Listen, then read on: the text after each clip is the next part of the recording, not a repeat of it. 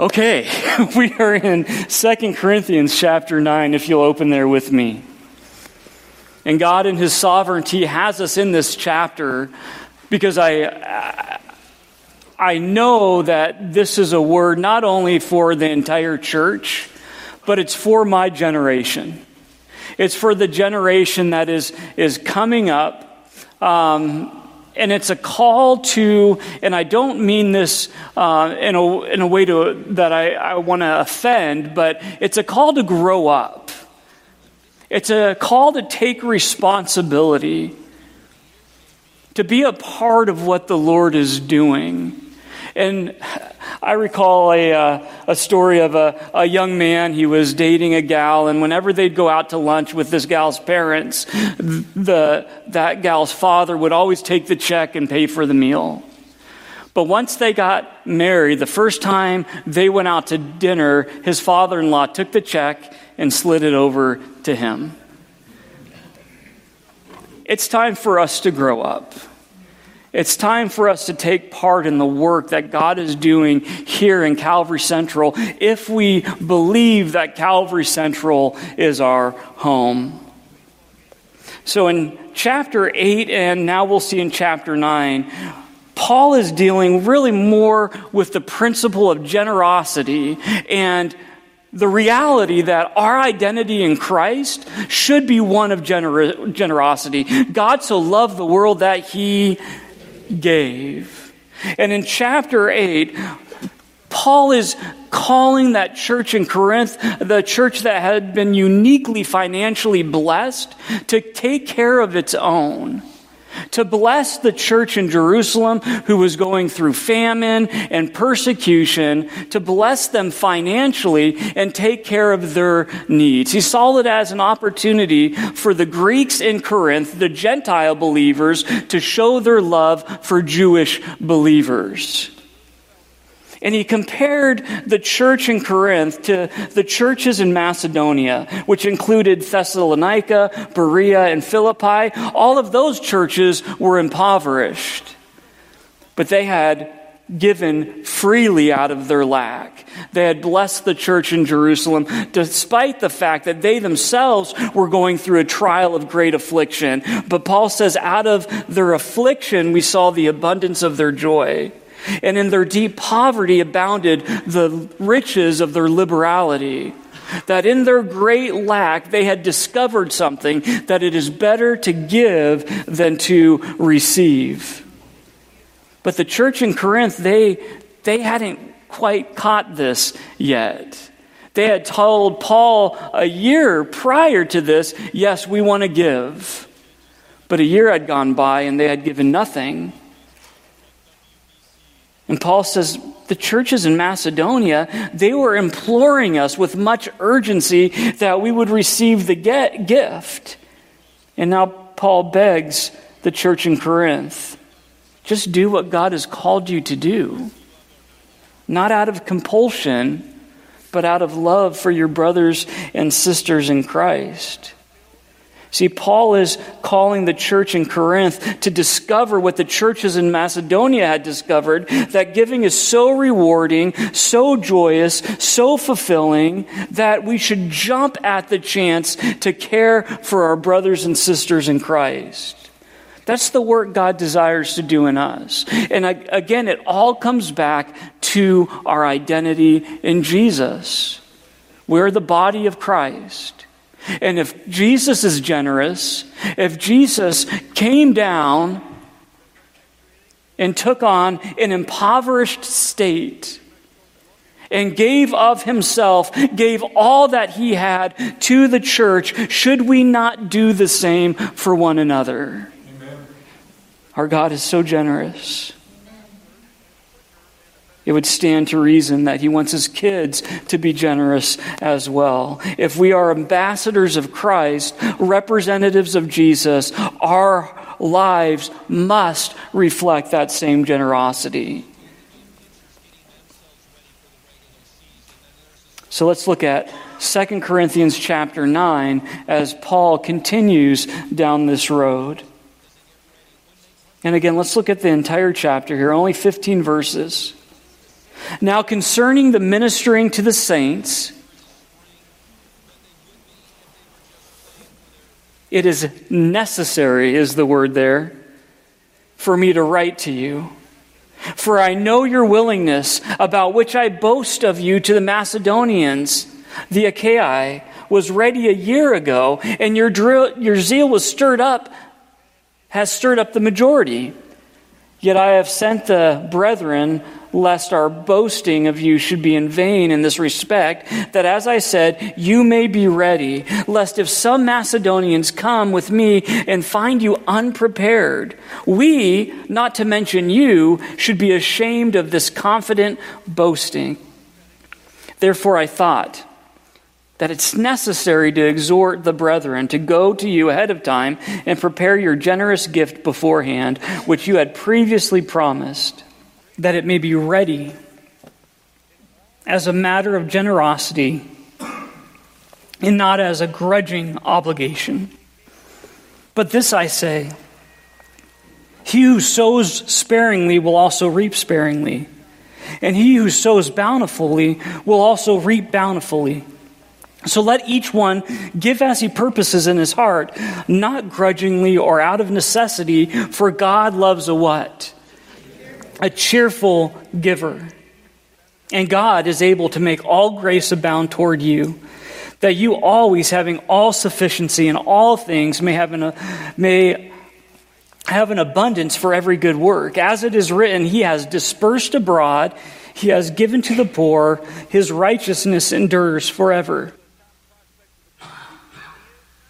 Now may he who supplies seed to the sower and bread for food supply and multiply the seed you have sown and increase the fruits of your righteousness, while you are enriched in everything for all liberality, which causes thanksgiving through us to God. For the administration of this service not only supplies the needs of the saints, but also is abounding through many thanksgivings to God, while through the proof of the ministry they glorify God for the obedience of your confession to the gospel of Christ, and for your liberal sharing with them and all men, and by their prayer for you who long for you because of the exceeding grace of God in you. Thanks be to God for his indescribable gift. So Paul writes to the church in Corinth and says, you are willing, but willing is not the same as doing. You're talking about giving, but that's not the same as actually doing it. Your heart is there, but right now your hands don't match your heart. In Matthew 25, Jesus shares a parable about talents. And the wise servants that invest their talents well, what does the master say to those servants? He says, well said, good and faithful servants. Well thought, good and faithful servants. No, he says, well done. Well done, good and faithful servant. Enter into what? The joy of the Lord. Well done, good and faithful servant. Enter into the joy of the Lord. Here's where I want to land. Talk is cheap. Talk is cheap because of supply and demand. There is plenty of talk in this world. There is not a whole lot of follow through. We love to talk. I had mentioned a few weeks ago that we love to complain. It just feels good. There's something in us that just likes to wallow in self-pity. We also like to gossip. But another thing we like to do is just talk.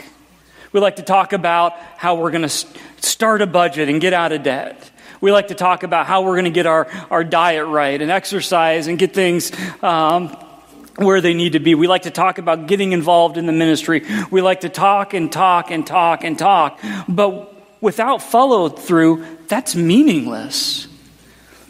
It's interesting. In Amos chapter 1, verse 1, we read the words of Amos, who was among the sheep breeders of Tekoa, which he saw concerning Israel.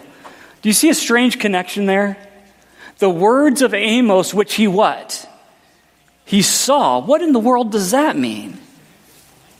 Well, how did God create the universe? God spoke. God said, "Let there be light." And what happened? There was light. Words which he saw, they were tangible. John 1, in the beginning was the Word, and the Word was with God, and the Word was God. John 1:14, and the Word became what? Flesh, and dwelt among us, and we beheld his glory, the glory as of the only begotten of the Father, full of grace and truth. What is this connection between God's Word and substance? See, God's words and his actions are inseparable. They're one and the same. When God speaks, it is so. So God speaks the universe into existence. Amos's words were the words of God, so he saw them. That's how you see words. It's because God's word is right and true. When he speaks, we aren't left to wonder if it will come to pass. Are we the same? Do our words have weight? Or have people discovered that when we make a commitment, it's maybe not?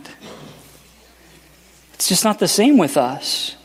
Our word, our promises, our commitments, we break them all the time. We stand before the one that we love and we commit our lives to them until death do us part. And then what happens? Things get difficult. It's not convenient anymore. And then our commitment only goes as far as our convenience. And once that commitment starts to hurt, once it draws a little bit of blood, once it involves some sacrifice, what happens? From a worldly sense, we bail. It's the result of living in a culture that just isn't willing to suffer anymore. The church in Corinth, when they committed to Paul to give, I believe they wholeheartedly believed that they were going to. Just like Peter told Jesus, "Wherever you go, I will follow. I will die by your side." He was willing. And Jesus said to him, before the rooster, before the rooster crows 3 times, you will what?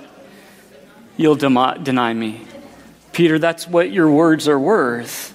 I'm not saying you're not willing, Peter, but I know the truth. So often our words don't match up with our actions. And that's what Paul is calling the church in Corinth into. He's not saying, I'm commanding you to give. He's saying, God has led you to this point. God has called you to give. You want to give. Your spirit is willing, but now it's time for the hard part. Do something about it. Guys, we talk about getting healthy, we talk about saving money, we talk about quitting smoking or quitting drinking, we talk about spending more time in prayer, we talk and we talk and we talk, but again, talk is cheap. And our flesh is sometimes just satisfied with talk in place of action. Because it doesn't cost anything. I mean, we're just a few months outside of January 1st, and how many people made New Year's resolutions? And it felt good when you made the resolution, but here we are a couple months later, and are we still following through? 1 John 3:18, the Apostle John writes, "My little children, let us not love in word or in tongue, but in what? Deed and in truth." So let me make it practical. We can say we love our church family, but if we don't equally take on the responsibility of supporting our church family, how deep is that love? And again, I'm speaking to my generation here. The needs of the many at Calvary Central are taken care of by the needs of the few. And most of the few, they have gray hair. That's the best way or no hair. But that's the best way that I can put it. We're living in Grandpa and Grandma's house. And I just want to encourage you now, again, there's going to be a few different categories of people. There are going to be people that say, you know what, I'm going to come, I'm going to enjoy, and then I'm going to leave, and I have no heart to give. That's fine. I'm not going to lay a guilt trip on you. That's not Paul's heart in this message. That's not my heart. But then there's two other groups of people. Those that God has called to give. And you know you want to play a part in loving the central family and taking care of one another. You just haven't made it practical yet. The other group is, as Pastor John would call it, the willing to be willing. My heart's not there, but I want my heart to be there. But I don't know how to change my heart. I think these words are for you.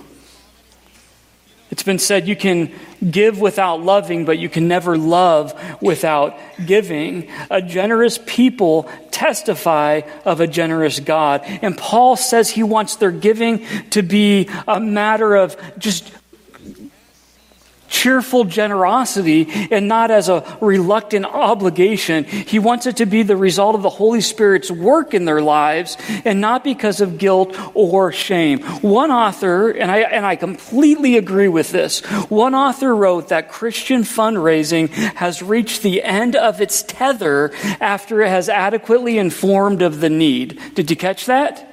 This is all Christian fundraising should be. Here's our need.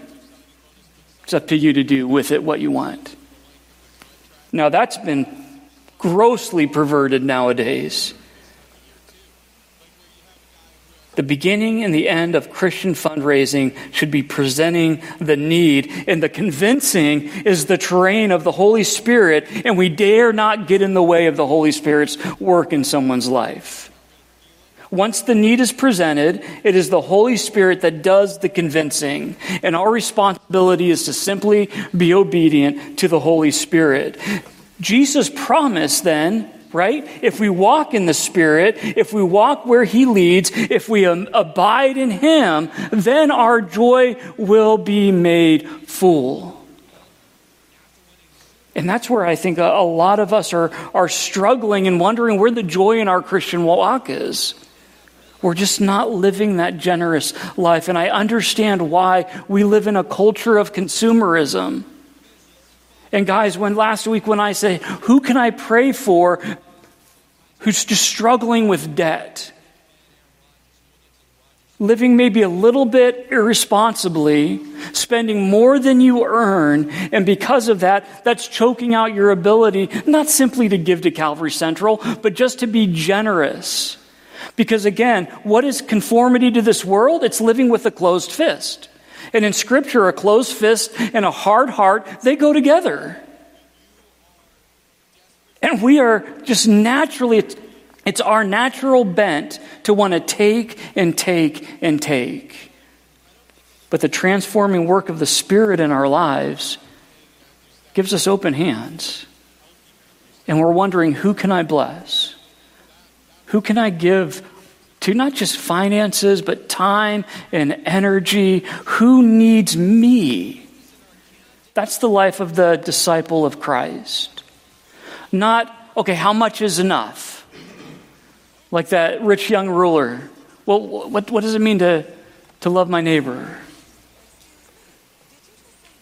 Because I'm not supposed to love everybody, right? Just give me a list of people. Is it just the person to the left of me and the right of me? And Jesus sets him straight. If we're asking, well, how much is enough? We're asking the wrong question. God, what do you want from me? I want to be used by you. Now, again, I completely understand that there are churches that no longer trust the work of the Spirit, and they've turned to manipulation to raise funds. I realize this has been misused, and there's many pastors that put on their used car salesman persona, and they pass the offering plate around over and over and over again. I've been there. We took the youth when I was in youth ministry to a Christian concert, and that plate got passed around so many times. And every time it was a guilt trip. And I saw the kids starting to like look in their pockets to see if they had something to give. And I'm like, this is not right. But guys, the mega church phenomenon, the churches you see in the media, the pastors that you see who fall because of pride and arrogance and ego, guys, that is just a small segment of the bigger church. Most churches are barely 50 people. On average, the church is 50, individual churches are around 50 people. This mega church, ultra wealthy pastor, that is just a small portion of the evangelical church today. And most of those churches are having a difficult time making ends meet. But I get it. I know that giving in the church is misunderstood. And I know that because someone forwarded me a video of a well-known pastor doing his very best to convince his congregation to purchase for him a second jet. Because one jet is not enough. You need 2 jets. Then I saw another video of a pastor who was laying into his congregation because they did not buy him a Movado watch for Christmas. And that's disgusting. I get that. But let's not err on the other side and forget that we're part of a family. And we're all called to help meet one another's needs. Look at 2 Corinthians chapter 2, 2 Corinthians chapter 9, verses 6 through 9. But this I say, Paul writes, he who sows sparingly will also reap sparingly. And he who sows bountifully will also reap bountifully. So let each one give as he purposes in his heart, not grudgingly or out of necessity, for God loves a cheerful giver. See, this is what separated the churches in Macedonia from the church in Corinth. They believed this spiritual truth. They believed it. It changed how they lived. It's the same thing Paul taught the elders in Ephesus in Acts 20:35. He says, I have shown you in every way by laboring like this that you must support the weak. And remember the words of the Lord Jesus that he said, it is more blessed to give than to receive. It is more blessed to give than to receive. Do we believe that? Now, we may nod our heads and say yes and amen, and then go on living the same way, and that is just talk.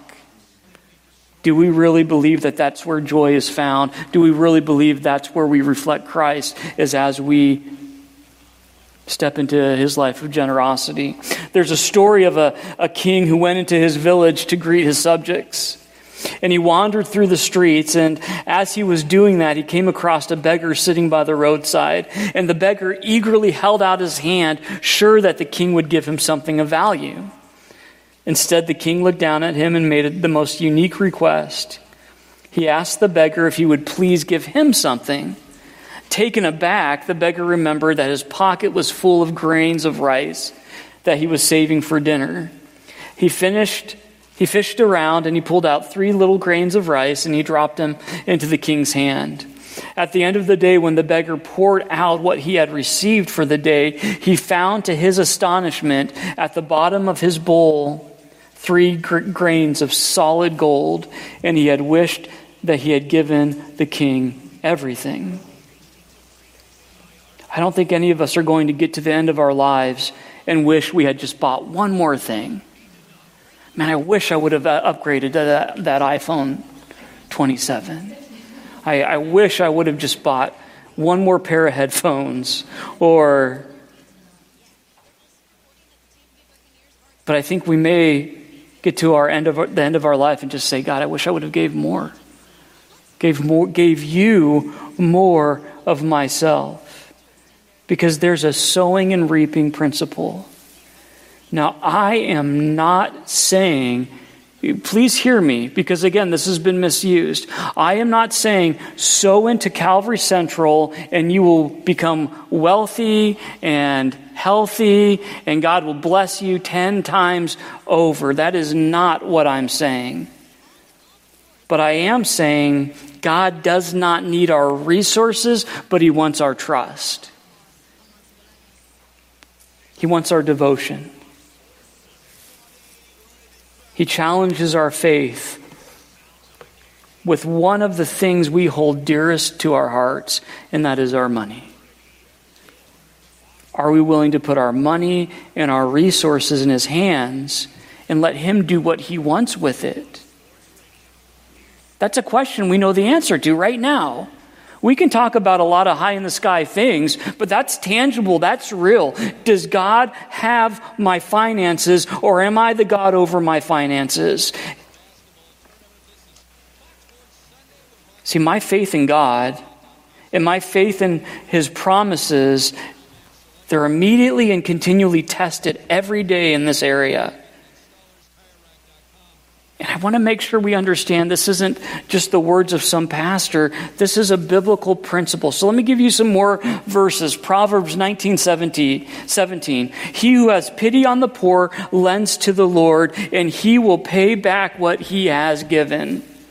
Proverbs 11:24. There is one who scatters, yet increases more, and there is one who withholds more than is right, but it leads to poverty. The generous soul will be made rich, and he who waters will also be watered himself. Now, some of you may say, that's Old Testament stuff. That's what we say when we don't want to be obedient to something that maybe we see in the Old Testament. That's just Old Testament stuff. That's the law. Well, let me give you Luke chapter 6, verse 38. Give, and it will be given back to you. Good measure, pressed down, shaken together, running over, will be put into your lap. For with the measure you use it will be measured back to you. So what does that mean?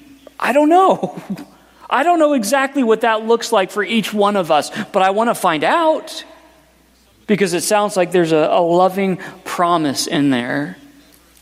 When we give ourselves over to the Lord and his will, we find joy in that in all areas. Again, I don't know what that promise looks like, but I know it's beyond simply being financially well off. It's about our relationship with him. Paul says, and God is able to make all grace abound toward you, that you, always having all sufficiency in all things, may have an abundance for every good work. All grace, all sufficiency, all things. It seems pretty exhaustive that God is able to do all things. So I want to focus in on something real quick here. God loves a what? Now we may ask, what do you give a God who has everything, right? What can we possibly give to God? God tells us one thing that he absolutely loves. He loves a cheerful giver. I know you've heard this before. That word cheerful is where we get our word hilarious. It means glad, joyful, merry. God loves someone who gives, like the churches in Macedonia. They're falling over one another, begging Paul, take this, because I know there's joy in it. Take this gift. See, the why matters to God. So it is about doing, right? We've landed on that. Quit talking, let's start doing. But the why matters. The motives matter to God. The condition of our heart matters to God. What if we can honestly say, right now my heart isn't there? That's being honest. God can work with that. If you're sitting here this morning and you're like, my heart's not there, I love my money. I love seeing it grow. Or I love buying things that I can't afford. I'm caught in that trap, and I can't seem to dig myself out. But to be honest, I have no desire to change. That's a good place to be in the sense that you are being honest. I was talking to a gentleman that came by the church last week, or a couple weeks ago, and he was broken, he was strung out. And I'm always blessed because a lot of times people come by here and they're looking for cash so that they can get their next fix. But it always blesses me when someone comes by here and they are genuinely just looking for prayer. And he was a young man, probably in his early 20s.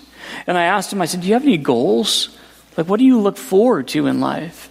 And he said, I want to have my own place. I want a job. I want a family. And I said, do you want to be clean?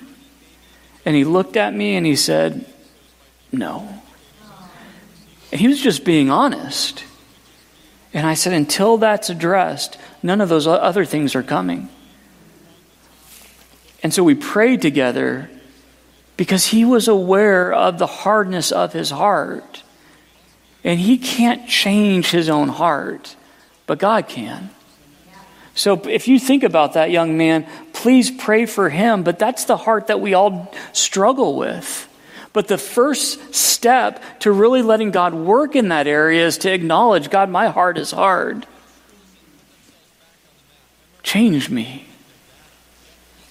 Teach me. Bring me into life circumstances that will change the way I see this issue of generosity. See, that's living out the gospel, coming to God, admitting that we are helpless and we are in need of saving. That doesn't happen just when we get saved. We should be living that out daily. God, I am helpless, and only you can do that work in me. Now, he may lead us into situations where we just simply need to be obedient. We may not feel like it, but we know that it's an investment in what God wants to do in our lives. Listen to what Jesus says in Matthew 6, verse 19. We touched on this last week. Do not lay up for yourselves what? Treasures on earth, where moth and rust destroy and where thieves break in and steal. How many of you just love moving? Moving from one house to another, one state to another. You know what stinks about moving? You touch every single thing that you own. And you're like, why do I own all this stuff? Again, it's the American way. We collect. We have so much stuff. But Jesus says, that's not the way of my disciple. Don't lay up for yourselves treasures on earth where moth and rust destroy and where thieves break in and steal, but instead lay up for yourselves treasures in heaven where neither moth nor rust destroy and where thieves do not break in and steal. For where your treasure is, there your heart is also. Now here's the key. Again, if you're here and you're like, my heart's just not there right now, this is why. Matthew 6:24, no one can serve two masters. For either he will hate the one and love the other, or else he will be loyal to one and despise the other. You cannot serve God and stuff. The word is mammon. It's the personification of things and money and wealth and earthly possessions. You can't serve both. And again, I understand it. I battle it all the time. We think that thing will make us happy. One more thing, one more Amazon order, one more shirt, one more pair of shoes, one more. And I'm not saying we don't take care of our basic needs. But how often have we bought something and we have 3 perfectly good ones in the garage? But this is a different tool, right, John? I'm just kidding. John set me up with the best tools ever, so thank you, John.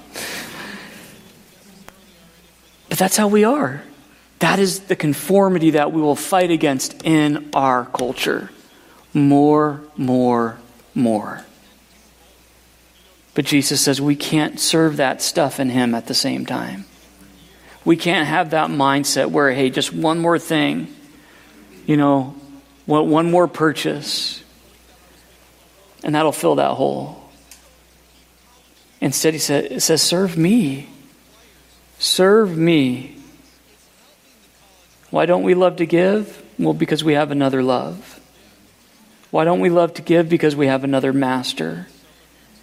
One that causes us to live with that closed hand instead of that open hand of generosity. And so you may ask, well, how can I change my heart? Again, you can't, but God can. As you confess your sin and surrender your will to him, that is the gospel worked out in our lives, and I have to do it all the time. And Paul says, God is able to make all grace abound toward you, that you, always having all sufficiency in all things, may have an abundance for every good work. There's a fear of being generous that somehow we're going to miss out on something. And Paul says, no, you will have an abundance of what you need. Not what you want, but what you need. 2 Corinthians 9 verses 10 and 11, Paul quotes here Isaiah 55:10. He says, now may he who supplies seed to the sower and bread for food supply and multiply the seed you have sown and increase the fruits of your righteousness, while you are enriched in everything for all liberality, which causes thanksgiving through us to God. So Paul's continuing this analogy of our resources being a seed. And he says, he asks, who gave us the seed? Who does our stuff belong to? Who do our finances belong to? Who gave us the seed? It was God. It's all the Lord's anyway. And he gives us more seed if we're willing to plant that seed. But how much sense, let's say you had a farmer and an employee, and that employee was hired to plant the seed. And the farmer gave that employee just a big bag of seed, and that employee thought to himself, well, this seed's pretty expensive. I'm going to go put it in my room and keep it safe in there. And then he went back to the farmer again and said, okay, I need more seed. And the farmer thinks that's strange. I gave him a lot. But he gives him another bag of seed, and he takes that bag of seed and puts it in his room again, puts it under his bed, and he goes back to the farmer again and says, I'm out of seed, I need more. And the farmer says, where's all the seed going? Oh, it's in my room. I hung it on the wall. I put it in the kitchen. And the farmer says, that's not what the seed was for. It was meant to be planted. Do you think he'll continue to give that employee more and more seed? Or will he say, no, that's not my plan for it. I'm giving you that seed so that you can go and bear fruit with it. Not so you can hoard it for yourself. Let me give you a more modern example. There's a pretty wealthy investor. He owns the Dallas Mavericks. Anyone know his name? Mark. Some of you guys are like, I don't care. Mark Cuban.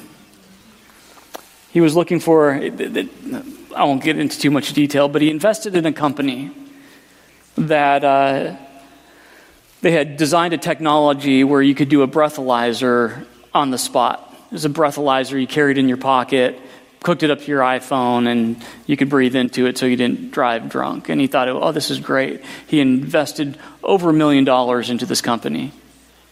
All they had was a proof of concept. It wasn't developed all the way, but he put his trust in this individual. And that individual took $1 million and just went on a spending spree. Was traveling all over the world, going to parties, spent all of the money. Mark Cuban said it is the worst investment he ever made. What if that young man went back to Mark Cuban and said, I spent it all, can I have some more? It's kind of a worldly analogy, but how often do we live that way in relation to God? God gives to us so that we'll give, so that we can experience the joy that he lives in. God gives so we will give, and so that we will reflect his generosity. That's what the Christian life is all about. Glorifying God, exempling his nature to a world that needs to see him. As one author points out, this is what separates us from mere philanthropists. You know what a philanthropist is, right? Someone who gives a great deal of money to charity. You know what makes the Christian different than the philanthropist? We don't give out of our own strength and from our own supply. It is all about Him. It is to glorify Him. So guys, again, when we take responsibility for providing for the needs of our church family, we not only provide for their physical needs, but we're providing for their spiritual needs. So again, I just want to encourage you, my generation, now listen, if we haven't come to a place where we are taking part in the responsibility of caring for our family, would you just pray about it? See what the Lord would have you do. Maybe it's time to grow up. Paul says to the church in Corinth, your giving will result in the abounding thanksgivings to God. When the church in Jerusalem has heard of your generosity, your love for them, it'll encourage them, it will build their faith, and God will be glorified. That is the result of cheerful giving. I promise that's the last chapter in 2 Corinthians about giving. But again, as I said last week, I can't preach these chapters apologetically anymore. I just want to teach through God's word, let it speak, and then let the Holy Spirit do its work.